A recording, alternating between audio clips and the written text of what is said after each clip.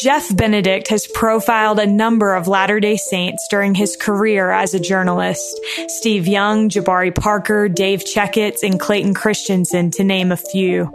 Having grown up a member of the church, Jeff has been able to tell their stories in a way few could.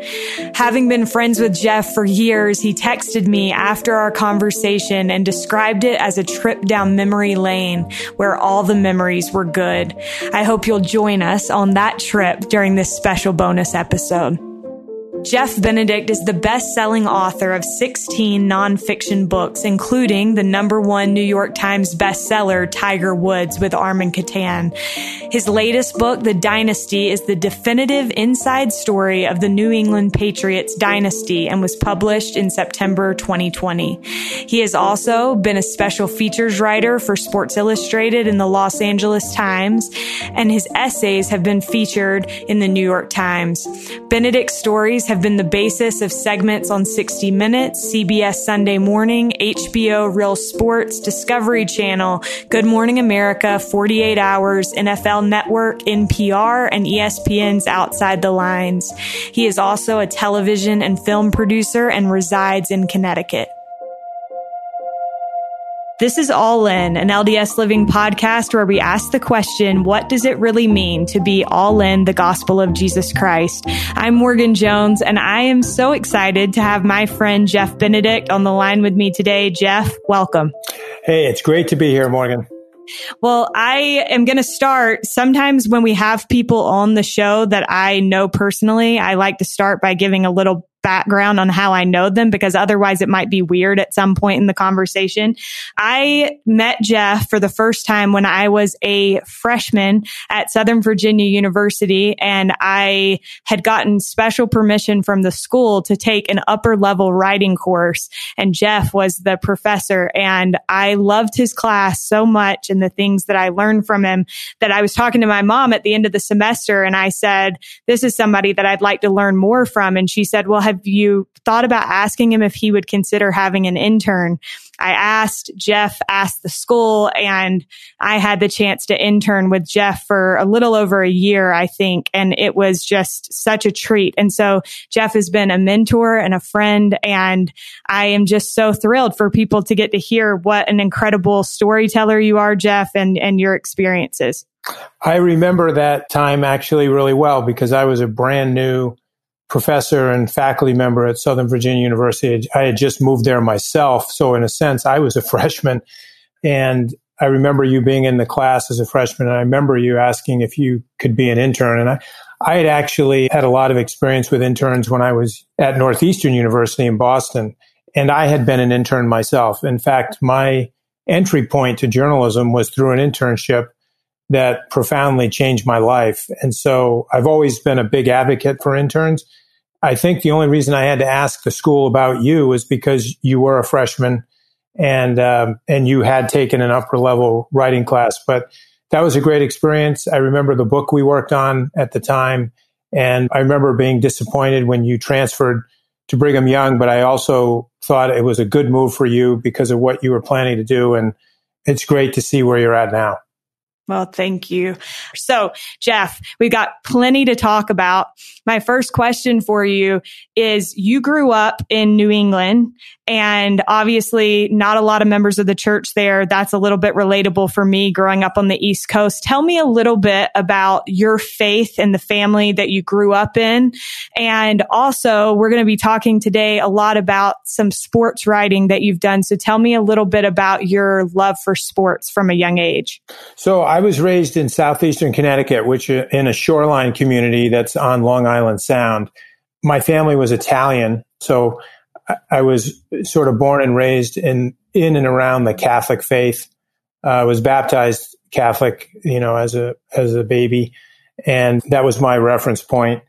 My mother converted to Mormonism when I was a little boy, and growing up in my community, most of the time I was the only Mormon in my school, whether it was grammar school or middle school or junior high. There were a couple of us in high school, but it was different in the sense that, it was a great thing for me to grow up that way because I was always surrounded by people who were from other churches, other backgrounds than mine. And I thought, you don't appreciate that as a child or a youth, but it actually helped me immensely when I grew up and became an adult. As far as sports goes, the town that I lived in and the area that I lived in, sports were just a huge part of our life. Little League baseball, Pee Wee football, recreational basketball. Sports were just really, really big. And they are throughout New England, but where I live particularly, my town is exactly the midway point between New York City and Boston. So growing up, there was always this great, rich mixture of Yankees and Red Sox fans, of Giants and Patriots fans, of Celtics and Knicks fans, of Bruins and Rangers fans. And so there were in school these spirited sort of arguments and contention about sports. And I've told you that I had a subscription to Sports Illustrated when I was a kid. And one of the things I look forward to every week as a child in grammar school was running home on Thursdays, because that was the day the magazine arrived in my mailbox. I would run home. It was a dead run because my school was less than a mile from my home. And I would run the whole way just to get home and have that experience of opening the mailbox door and pulling out the magazine to see who was on the cover this week. And those are some of the memories that I still have crystal clear because they were formative. I would have never imagined, obviously, then that one day I might write stories that would appear on the cover of that magazine. It feels almost fairy tale-ish for me when I think about it, but that's how it started for me. And then tell me a little bit about one thing that I watched in preparation for this interview was a BYU alumni event that you spoke at, and Steve Young introduced you. And we'll talk a little bit more about your experience with Steve Young. But one thing you talked about was you said it actually made it easier in my life to have Steve be an All-American. And so you're referencing Steve Young, who grew up in Connecticut and then went on to play at BYU and then for the 49ers, and how that experience made a tremendous impact on your life and made it easier for you to be a member of the church. Well, so, speaking candidly, like any child, I think when you're a minority, whether it's a racial minority or a religious minority or even an economic minority, if you're the only poor kid and you live in an area where there's a lot of wealthy people, you have insecurities. And I had insecurities about my faith because I was the only one. And so when you're the only one of something, it's you can feel awkward at times. And I certainly did, growing up in a town where there were no other Mormons around me my age. And so my peers didn't really know what that was. And to them, there was a strangeness to a religion that they just didn't know about. And so I would be pretty quiet about it. I never really talked about my religion in school or around my friends. It wasn't that I necessarily was hiding it. It's just I didn't talk about it. And then Steve Young came along. Now, we lived on opposite ends of the Connecticut coastline, but Connecticut's a tiny state. It's like a postage stamp. And so Steve was the biggest high school star athlete in the state of Connecticut. And his senior year at Greenwich High School was, historic. And so everybody knew who he was. And when he went to Brigham Young and became an All-American and a Heisman Trophy candidate, his stardom back in Connecticut just kept rising and rising. And his Mormonism was, of course, associated with his name. And so that was actually really helpful to me because my peers, who were all athletes, they looked up to Steve for his athleticism. They admired him because he was a Heisman Trophy candidate. And then, of course, as he became an NFL star, that just got bigger and bigger. It provided for me something that I could connect my religion to with my friends that seemed more normalized to them. The strangeness factor was sort of diminished. And it just made it easier for a kid like me who was just, trying to find my way. And that's really what I was talking about in that event that I did with Steve. It's something that Steve and I talked a lot about after he asked me to help him write his autobiography. It was interesting because I'd never met Steve Young in my youth. He was 4 years ahead of me in high school or 5 years. And so when he was as I recall, when he was a freshman at BYU. I was a freshman in high school. So when he was a senior in college, I was a senior in high school. And so we never met in high school. And then in my career, we never crossed paths. We never ran into each other, which is kind of interesting until the day that I interviewed him for Sports Illustrated. I was doing a feature story on Jabari Parker. I was profiling him when he was in high school. And the magazine actually wanted me to interview Steve Young and Danny Ainge for that piece. So I called Steve and did the interview. And it was after that interview, in that same phone call, that he asked me whether I'd be interested in helping him write his biography. That came out of left field for me. That was the last thing I expected when I called him to do this interview. And that was the start of our relationship. But as our relationship evolved, I later had the opportunity to tell him how much of an impact he had on me as a kid and why it was so fulfilling for me to be able to sort of come full circle and do something for him, which was to use my, whatever you want to call it, experience as a writer to tell his story in a way that would resonate with the American public. And that's just, when you talk about your journey, like to me, that was so many years later. I was in my mid 40s when I met Steve, mid to late 40s actually. And so a long period had gone by between the touchstone moments in our lives. One, when he and I were youth, and then later when I was in my late 40s and he was in his early 50s. Yeah. That's one thing that I really appreciate about you, Jeff, is that you kind of live life to its fullest and then appreciate when those full circle moments come. And we'll talk about a few of these today. But first, before we get into kind of the things that you have written, you took kind of an interesting path to becoming a journalist. You became a writer. 1 month into law school, you signed your first book deal. How did your experience, and you finished law school, I think that's important to note. How did your experience in law school and becoming a lawyer affect your career as a writer, or how has it?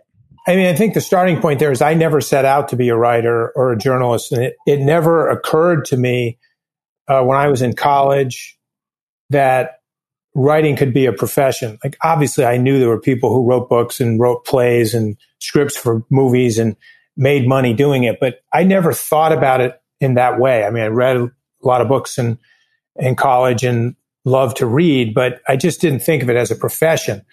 And so I went through college and majored in history. Then I went to graduate school and got a master's degree in politics, and then went off to law school. And the path I was on was towards the practice of law and politics. Those two areas were where I wanted to be professionally. But in between, during graduate school, I started doing some writing on the academic side. And I spent a lot of time doing it. And then I was naive enough to think that I could publish some of the things that I had spent so much time researching and writing about in graduate school. And I really was naive. I didn't know anything about the publishing industry or how it worked. I was fortunate to get a book published when I was just coming out of grad school and getting ready to go to law school. It was a small book. It wasn't a bestseller, but it got a lot of visibility and attention because of the topic. It was a book about violence against women. And the violence that I was writing about was violence committed by athletes. And so that was at the time that O.J. Simpson was going on trial for murder, and Mike Tyson was serving a prison term for sexual assault. So it was a topic that was very topical in the news. And to have a man writing about it was really different and unique at that time. So the book got a tremendous amount of publicity, and so did I. I did a lot of television in the national media. And then I went off to law school. And that, when I say I was shocked, I really was. That as I started law school, I was approached about writing another book, but for a much bigger commercial publishing house like Time Warner, and having a big contract and a big contractual obligation. I obviously wasn't thinking about that when I wrote the other book. The other book was just, this was something that I was passionate about. I knew something about. I had a unique viewpoint, and I really wanted to share it with as many people as I could. I wasn't thinking money, job, profession. That's what law school was for. And so I really had to make a a major decision whether to sign that commercial book contract 1 month into law school. And I decided to do it. I went through that first year of law school, which was brutal. I wrote the book in 1 year. And then at the end of the first year, I had to decide, because I was offered the chance to do another book contract, should I just drop out of school and just write full time because I could make a career out of this, or stay in school? And I decided to essentially do both. As a security measure, I stayed in school and continued with my law degree. And I also signed yet another book contract and wrote, during my second and third year of law school, wrote another book. And being in law school, the training that I got through law school is very different than you would get in a journalism program. I had to write a lot in law school, but I was writing things like briefs and legal memos and legal research papers and things of that nature. And it doesn't necessarily prepare you to be a good commercial audience writer. But on the other hand, it teaches you a lot of things about discipline, about research, about obtaining documents, getting information. So I felt like my legal training was really, really valuable and a really good use of time. I wouldn't encourage everybody who wants to be a journalist to go to law school. I'm just saying, in my case, it proved to be really helpful. And I'm fascinated by the law and by politics and business. And so usually when I write a book, I often look in those areas, because usually that's virgin territory when you're doing a story like the story that I just wrote about the New England Patriots dynasty. There's a lot of areas in their story that haven't been explored because they're legal, financial, or business areas that are less obvious places for a journalist to poke around. Yeah, absolutely. So that was in what year, Jeff, what year did you graduate from law school? 2000. Okay. So fast forward to 2005, you've written a few books at that point. You had been a writer for 10 years. Is that right? Roughly. Yeah. And you said you'd never written a word about your faith. And you said, I never had a reason to. But then you took your editor to the Temple Open House in Manhattan, and he had this idea for a book afterward. Is that right? So the story is, it had probably been I'd been a published author for, let's just say, a decade at that point. And the church was opening its first temple in New York City. And I brought a number of my colleagues and friends in journalism and the media to see it during the public open house period. And one of the people that I brought was my book editor, a gentleman named Rick Wolf, who had a profound influence on me because he signed me. He was the guy who signed me that first commercial book contract when I was a first-year law student. And he and I were really good friends, just had a lot of love for him. And Rick is the quintessential New Yorker. He doesn't have enough time for anything. And so we were in his office, and I had asked him about going to the open house, and he had agreed to go. And what really surprised me was, how long, his typical question, how long is this going to take? And, I downplayed that. I said, it's not going to take long. We can do it quick. Cause I didn't want him to change his mind. And so we hopped in a cab and went from the Time Life building over to the temple, which was a pretty good hike. And so we took the cab and we went through, and it actually took us longer than it should have. And as we left, what I was concerned about was how long we'd been there. And so I said, you want me to hail a cab? As I know we need to hurry up and get back. And he goes, let's walk. And I was like, okay, you're going to walk all the way back to the Time Life building?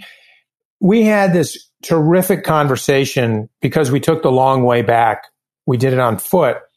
Walking through Manhattan, we just talked about things that we had never really talked about before, more serious things like family and relationships with parents and faith, religion, things of that nature.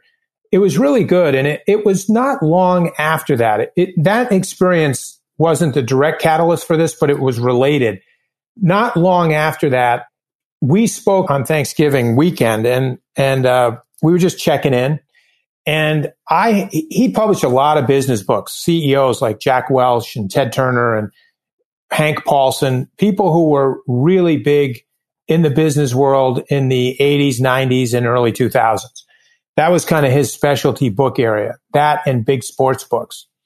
And so I just ribbed him a little bit and said, there's probably not much in the business world that I know more than you about, but here's one thing.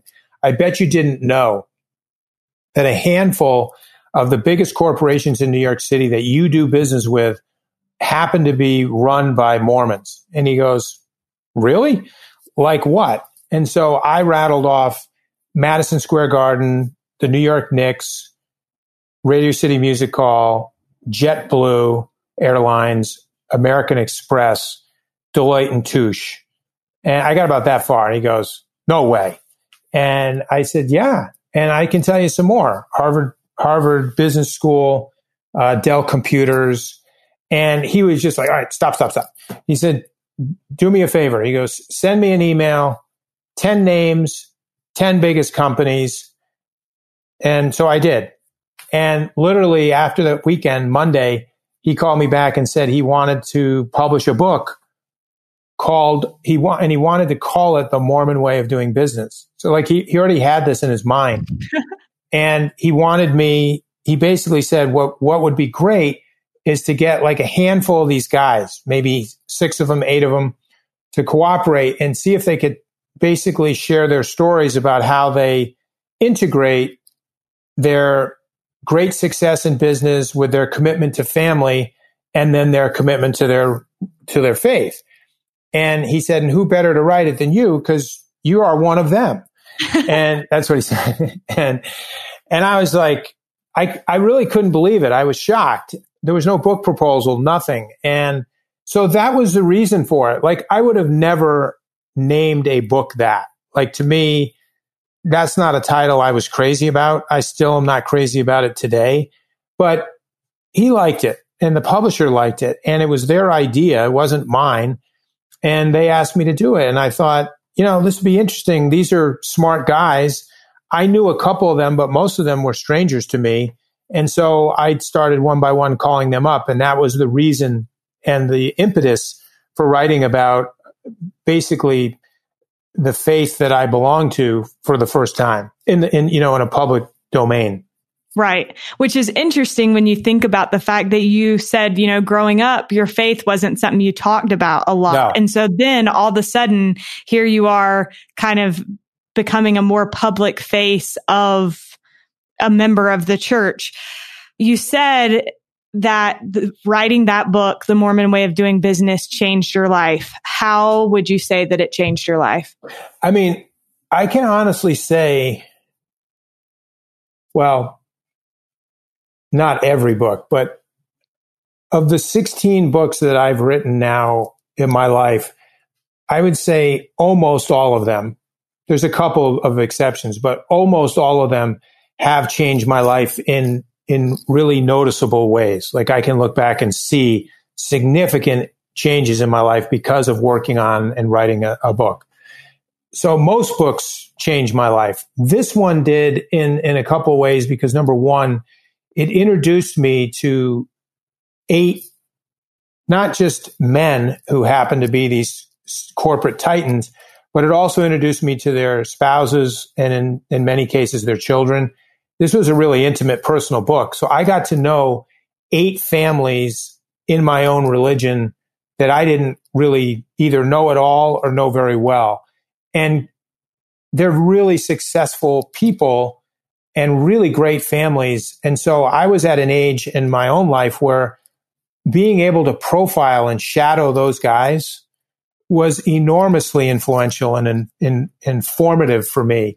It's like learning from people who have gone before you and who are smarter than you are and more experienced in the world than you are. And so I was like a sponge just absorbing all that. And a lot of what I learned, obviously, I tried to put on the page so the reader could learn it. But then there were also a lot of things that I saw and heard and observed that I wouldn't put in a book because maybe this was more for personal consumption. But, you have to know where to draw lines as a journalist and where to be judicious in what you share with the reader and what you don't. And when people let you in their homes and in their lives, in a real intimate way, you have to have discretion. And so there were a lot of things that I saw around these families that were so helpful to me and taught me things and benefited me and my family that I wouldn't necessarily share all of it. And so it did profoundly change my life in lots of ways. Like I still consider all of those people dear friends, and I just have wonderful memories of the impact they had on my life. Yeah. Another thing, so you mentioned already that you grew up reading Sports Illustrated. At the point that you were asked to write, or did you pitch the cover story about Jabari Parker, or were you asked to write it? So I pitched it. That was after I had started being a special features writer for Sports Illustrated. Right. Again, if you talk about pathways and journeys, when I was in graduate school and I was an intern in graduate school, I met another guy who was in school at the same time. I was in politics. He was in journalism. His name is B.J. Schechter. He went on to become an editor at Sports Illustrated. He was a journalism major at Northeastern University. I was a politics major. He went to become an editor at SI. And, you know, we stayed friends. We became great friends during our college years. And at one point, you know, we were talking and I just said, hey, I had done some stuff for SI. And then I said, I'd like to do some bigger pieces for you guys. And he was like all for it. So he became my editor and I just started contributing these, what we call special features. And I wanted to do the Jabari Parker story because I actually read about Jabari in the New York Times. Ironically, I read about him and the religion writer for the New York Times had written a story about him. So I didn't read about him in the New York Times sports section.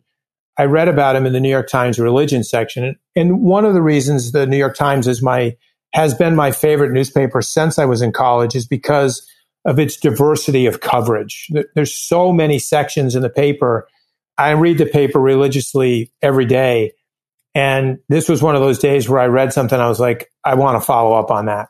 And I read about this kid in Chicago who was an African-American Mormon who was, you know, this great basketball player and was being projected to be, you know, going to play in the NBA someday. And so I wanted to find out more about that. And so I got permission from Sports Illustrated to do what we call like an exploration, where I would just go out there and see what's there. And it started by me needing to get permission to talk to Jabari because he was a minor at the time. And so I went through his parents. I was a complete stranger to them, but I reached out to his parents. At the time, Jabari's mother was a Mormon. His father was not. And I spoke to both of them. And once they were comfortable with me, I flew out there to Chicago, met Jabari and met the family, spent some time with them at their home. And they got comfortable enough to say that they would agree to let their son cooperate with me for a potential profile in the magazine. I did not pitch it as a cover story because you don't really pitch that way. Cover stories are decided way down the road later when the magazine knows kind of what the story is. I didn't even know what the story was in the beginning, but it was a long process. And I spent, you know, basically his junior year working on this. I went to school with him. You know, I went on the road with his high school basketball team.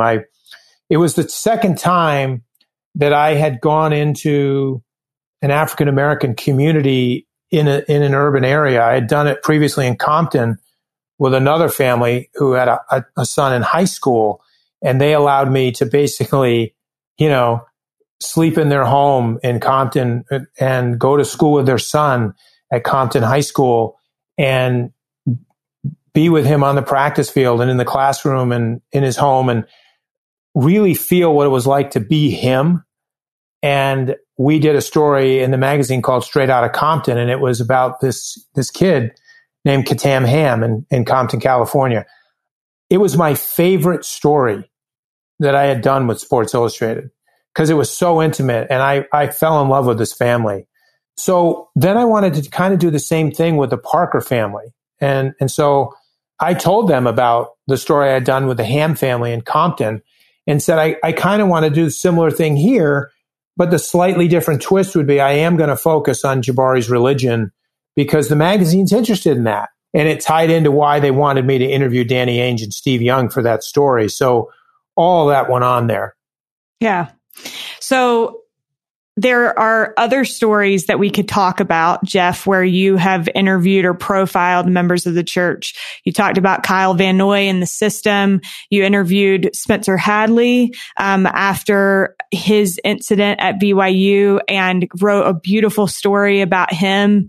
And over the course of time, I think it's just interesting how these stories have kind of come to you and how, and I say in the interest of time, I'm going to skip over Spencer Hadley, but if listeners get a chance, I'm going to put the show notes, and in the show notes, I'm going to put the link to that BYU alumni event where you told the story about Spencer Hadley, because I think that's remarkable.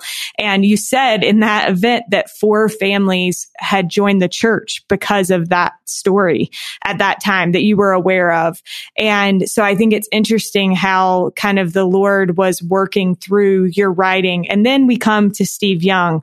I just spoke with Steve Young yesterday, and he told me that when the Patriots were trying to decide whether or not to give you access for this book, Dynasty, Steve Young was contacted by Robert Kraft, and he asked him, is Jeff someone that you should trust? Now, Steve, having worked with you on his autobiography, reassured Robert Kraft that you were absolutely worthy of trust. And I want to talk a little bit more about trust and what that means. But first of all, tell me a little bit about your experience. You touched on earlier, Steve, reaching out about wanting you to write his autobiography. But what was that experience like for you? And how did it bless your life working on that book with Steve? Well, Steve was, what can I say? I mean, for me, it felt like once we got into the project, and it didn't take long, by the way, to feel this way, but I felt like I was writing a book about my brother, like an older brother that I never had. At the risk of potentially getting choked up on your podcast, which I don't want to do, for me, it was emotionally really rewarding to be involved with Steve. I just had so much admiration for him and respect for the way he lived his life on and off the field as an athlete. And I got intimately familiar with that by writing his biography and researching his life and interviewing so many people in his life, going all the way back to his childhood and then working my way all the way up to the present. Steve's had a very, very full life. He's crossed paths with the most famous people on the planet, and then the janitor or the guy who cleans the locker room at Brigham Young University. And his relationships are kind of the same. Whether you're somebody who's a president or someone who is a ball boy, Steve treats you the same. And I witnessed that a lot. And so working on his book was an honor and a real privilege. And I'll tell you what was a capstone moment for me that I think a lot of your male listeners will totally understand is when we got to the end of the book, the writing of the book process, NFL Films wanted to do a documentary about Steve. And Steve agreed to do it, and I was going to help produce the film, and it was going to be strictly based on the book. And one of the things we wanted to do was shoot Steve in these different locations around the Bay Area. Candlestick Park was in the process of being demolished. It's now gone. But when we started talking about doing this film, Candlestick Park was literally under demolition. So it was still standing, but the wrecking balls were there knocking down the stadium. NFL Films got the city of San Francisco to stop the demolition so we could take Steve there and film part of the documentary inside Candlestick Park. And I was there because I was helping produce it. And one of the things they wanted to do was recreate Steve's famous pass to Terrell Owens to beat the Green Bay Packers in the playoffs, which is famously known as the catch 2. And so Steve needed to throw that ball in the place where he threw it in the game. And then they were going to overlay the real footage of him throwing to Terrell. And they needed someone to go in the end zone and catch those passes. And so I volunteered because I'd been working on this book for over 4 years with Steve, and I'd never actually had a catch with him. Like, we'd never thrown a ball together. And I thought, if Steve Young's going to throw passes in Candlestick Park, I'd like to catch them. And so I went down and stood in the end zone where the end zone would have been, right where Terrell Owens caught that pass. And Steve threw me probably a dozen passes, maybe 20, and NFL Films was filming it. And as I was standing there catching those passes and looking up, the sky was blue. It was the middle of the day. It was a beautiful day in San Francisco. And I was imagining this stadium full of people rocking as Steve Young helped the 49ers win this playoff game. And I could envision it. And then I was also thinking, how crazy is it that a kid who grew up in southeastern Connecticut in a little coastal town, pulling magazines out of his mailbox, would be standing here doing this with Steve? It was hard for me to wrap my mind around that I was getting to do that. And I was thinking about that never would have happened if I wasn't a writer. That's an experience I never would have had. And so one of the reasons I love my job as much as I do, and I love writing so much, is because it has given me these kinds of moments. Like, for 25 years, I've had these kinds of moments, and they're just, it's hard to describe. I'm a guy who relies on words for a living, and I'm hard pressed to come up with words for how meaningful those kinds of moments have been. That's so powerful. And I appreciate you sharing it. And I appreciate the detail in which you just shared that experience. In that same BYU alumni event, when Steve Young was introducing you, he was talking about how you both had shared an experience. And he said, we had the exact same experience, but it was a completely different experience through Jeff's eyes. The detail and taking in the context and the depth and the richness of what I thought was just another moment in life that I went right through and would have never thought of. He finds some deeper meaning in it, and it's compelling. And I think if listeners go back just a minute or two, you'll hear that the way that Jeff sees the world is through this kind of taking in of every moment. And I think that that's a really beautiful way of living life. And I feel like you haven't taken any opportunity for granted, Jeff. And so I love that about you, Jeff. I love the way that you appreciate every opportunity that you've been given, and you soak it in and you live in the moment. Another thing that I have noticed over the years of being friends with you is that you are somebody that shows respect to people of all walks of life. That respect for other religions comes through in your books. I think in this Patriots book, you talk about Robert Kraft and his family's Jewish background. I love that. I love that. You show respect for that, and it makes the reader respect it and want to know more about people of other faiths. And I think unless we're willing to give respect and to listen to other people when they talk about their faith and how important it is to them, they're never going to want to listen to why it's so important to us. And so I think that's so important. I think showing respect for people of other faiths and wanting to know what they believe, and not wanting to know what they believe with the intent of changing it, but wanting to know what they believe because you know that it's so important to them. And I think that shows through in that book. Is there anything you want to touch on about what that was like for you? Yeah. So look, writing a book about the New England Patriots, the dynasty, was a dream for me. Like, this was something that I wanted to do. The Steve Young book isn't something I dreamt about. I never imagined writing about Steve Young's, but that's not something I'd had on my wish list. Like, this is something I'd like to do. That was an opportunity that came to me.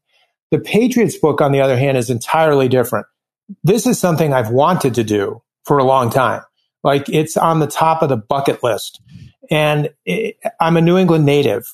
I've grown up here. I understand why New Englanders have such a deep affection and affinity with this team. the New England Patriots are like religion to New Englanders. It's the church of the Patriots. I mean, people here connect with this team in a way that is different than any other sports team, including the Red Sox, the Celtics, and the Bruins. It's different with this team. I totally understand that as a New Englander. So this was something I wanted very, very badly. And when I first met with Robert Kraft, the owner of the team, when we first started talking, we didn't talk about football. We didn't talk about the Patriots. He wanted to talk about faith. He did. I didn't bring that up. He brought that up. He wanted to have a discussion about faith. He talked a lot about his upbringing and the role that religion played in his life, the role his father played in his life. His father was a prominent Jewish leader in Brookline, a suburb of Boston, the most prominent Jewish leader in their community. He was very religious, very devout, and he raised his family that way. It had an incredible impact on Robert as a boy, and it still has an impact on him today. And so I was sitting there. He used the word tithing in the first meeting that he and I had when we were talking about the possibility of wanting to write this book. And I stopped him because I said, I kind of had a little laugh, a chuckle when he used the word tithing. And he said, "Why are you laughing?" And I said, there's only one other person that I've ever written about who's used the word tithing, and that was Steve Young. And I said, so I'm not used to hearing that word in an interview like this. And tithing was a word that was familiar to him because of his upbringing and his religion. And so I was thrilled at the outset to find out that he wanted to go where I wanted to go. In other words, I didn't want the dynasty to just be another book about a football team that happened to be the greatest football team of this century. I wanted this to be a deeper dive into what made the dynasty. How did it become what it is? And in order to understand that, you have to understand the people who built it. And he's the builder. You know, he was the creator. He was the man who started it all. His personality and his fingerprints are permanently imprinted in the dynasty. And so things like his religion, his home, his parents' parenting style, all of those things are really important in understanding who he is and how he built the Patriots organization. Obviously, I was similarly interested in questions like that about Tom Brady, the quarterback, because he's instrumental in building the dynasty as well. He comes on the scene much later, but once he comes and Bill Belichick comes, that's when the real winning starts, because they take the foundation that Robert Kraft established and then they run with it. And so I wanted to go to those places, and I was thrilled that I had a subject in front of me who was telling me that was where he was signaling to me that that's where he wanted to go. So I was thrilled from the start. Yeah. And I think it's cool because the reason that you pick up on those things when you're interviewing somebody like Robert Kraft is because those things that are important to him are the very same things that are important to you. Yeah. And I think that's powerful. Another thing really quickly before we wrap up here, we talked a little bit about trust, and Steve Young said about you, in all of his work, there's an honesty and an integrity to it. And ultimately, Steve Young vouching for you led to this opportunity to write this Patriots book. I think, Jeff, trust is so important. It's something that makes a huge difference in the hearts that we're able to get into and the places that we're able to get into. And you've been able to reach and get into many different places that other people might not have been able to get into. Why is that trust so important to you? And how is it something that you work consciously to protect? Yeah, at the point that I'm at in my life and in my career, I'm really selective about the stories I want to tell. And I'm also really particular about how I tell them. the Patriot story could be told 20 different ways. In fact, there have been plenty of other books written about the Patriots over the years. I wanted to tell this a certain way, and here's an example of what I mean. I start this book off early on with a scene where Robert Kraft is a young college student at Columbia who's come home to Boston for the weekend, and he walks into a diner at midnight with 3 friends and spots a girl in line, and she's pretty, and she's with another boy, and he's thinking, I'd really like to date her. And he gets her phone number, and the next day he calls her at Brandeis University, and he goes to see her at Brandeis University. And long story short is that night they end up on a date, and they're at the end of the date, they're sitting in a car in the parking lot at Brandeis. And he had worked really hard to get her on this date because he didn't think he'd get her to say yes. But he gets her to say yes, and they end up in the car, and they're talking, and she is falling for him while they're having this hours-long conversation in his cold car on a February night in Boston. And eventually, there's a moment where he turns on the car to get some heat because it's cold, and the radio comes on, and Moon River, the theme song from Breakfast at Tiffany's, is on the radio. And of course, Breakfast at Tiffany's was the number 1 movie in the country at the time, and Moon River was the number 1 song. And it's playing, and his date loves the song and starts singing along. It's this great romantic moment that you can visualize and you can actually hear, because everybody knows Moon River and everybody knows the lyrics. It's a love story moment. And I worked really, really hard to tell that story authentically. And also, when you talk about trust, that is a way, like the reader, the person that you're interviewing, in this case, I was interviewing Robert Kraft a lot about this scene because I wanted to get the scene perfect. It helps the subject know where you're going. Like when you're asking those kinds of questions and getting down to that granular level of detail about an intimate moment like that, the subject gets a sense of what you're about. They know what your priorities are by the questions you're asking. I was interested in those kinds of things because I think they speak to who he is. It tells you a lot about who is this man who now is world famous because he owns the most successful franchise, you could argue, in the world. But at that time, he is a 21-year-old that no one in the world knows. You know, so there's a lot of foreshadowing here. You're seeing the seeds of someone who's going to become something. And what you're seeing it in is in a moment where he chooses his wife and she chooses her husband, and they're going to go off on this journey together. And I'm basically telling him by my questions, but also the reader by what they're reading, this is the kind of book this is. You're really going to go inside there and know these people in an intimate way that you would not normally know someone who is now world renowned. And so I think the comfort level of trust is built by the kinds of things you want to talk about with him. What are you asking him? You know, what do you want to know? And that's what I was doing. I was making it clear without saying it that I want to come into your life and I want to go to places. I want to go where your heart is. I want to go where your mind is. Because if there's 2 parts of you that I want to visit for a while, it's your heart and your head. I want you to let me in those 2 places because I want to know how you feel and I want to know how you think. A lot of times it's not what a person says to you. It's what's going through their mind that is much more interesting. And so the car scene has a lot of thoughts.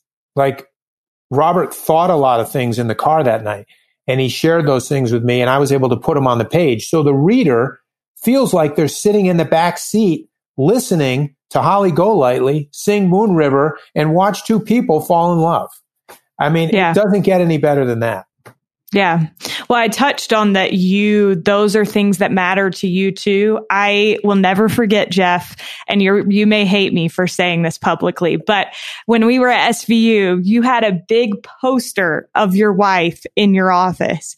And that always made an impression on me that was the person that you loved. And I think that your family is important to you. Your faith is important to you. Your integrity is important to you. Why are those the things that you value? I think I'd like to think that most human beings value those things the most. I certainly do. And I actually have multiple posters of my wife. And it's just that, that's why we work. That's why we do what we do. There's no place I'd rather be than with her and my kids. I'm a homebody. I love to be home. And my idea of the ideal Friday night is, come home, barbecue a dinner in the backyard, and then everybody hunker down, watch a movie, eat ice cream, stay up late, with the doors open on a summer night. To me, that's an exciting life. That's what I want. It's just what makes me happy. And so I think I think a lot of people are like that. The trick, of course, is finding someone that you mesh with and that you can stay with and last with. And I feel fortunate that happened, because when I was growing up in my little coastal town in southeastern Connecticut, one of the things I feared was that I would not find that person. And it turns out she lived 3,000 miles away on the opposite coast. And we were lucky that we found each other. But I'm just grateful that I have a family that likes my job. And then I have a job that's really compatible with family life. I work a ton of hours and I work a lot. And prior to COVID, I was gone a lot, but journalism provides ways to incorporate your children and your family into your career in ways that not every other profession does. Yeah. My last question for you, Jeff, and this is a question that we ask at the end of every episode of this podcast. And the thing that I love about it is that I think we've been able to show that there are a lot of different ways to be all in your faith. But what does it mean to you to be all in the gospel of Jesus Christ? So, I think for me, probably the way I would answer this, and it's going to sound to some people like, I don't mean this to be irreverent at all, but I really relate to something that Bono said about this. And in fact, I once had a great conversation with Sherry Dew about what I'm about to say to you.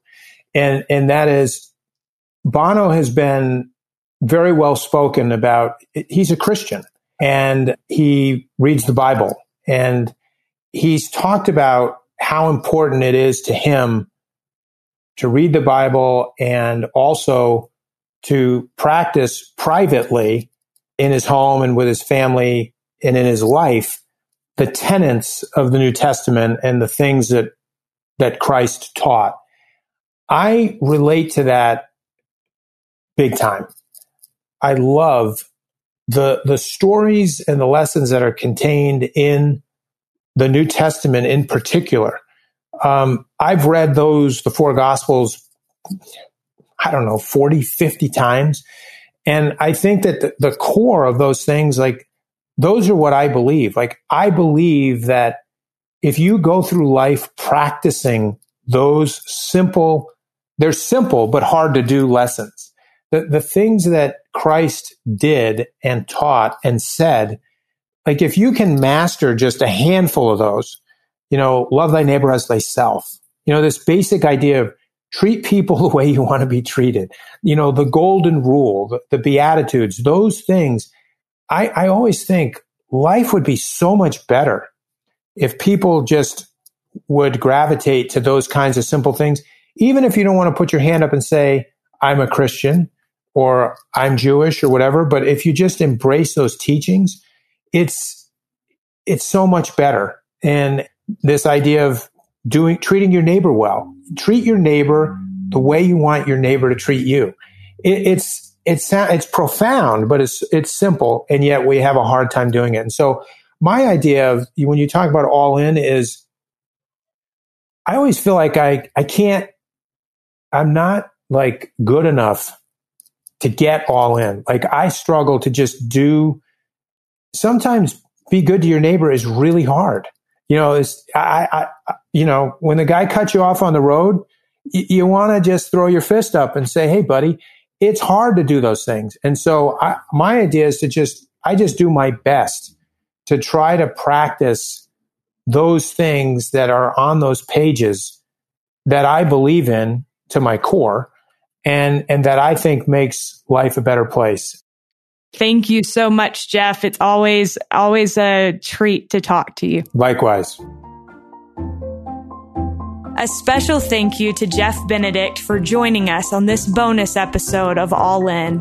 Thanks to Derek Campbell for his work on this episode, and thank you so much for listening. We'll look forward to being with you again on Wednesday.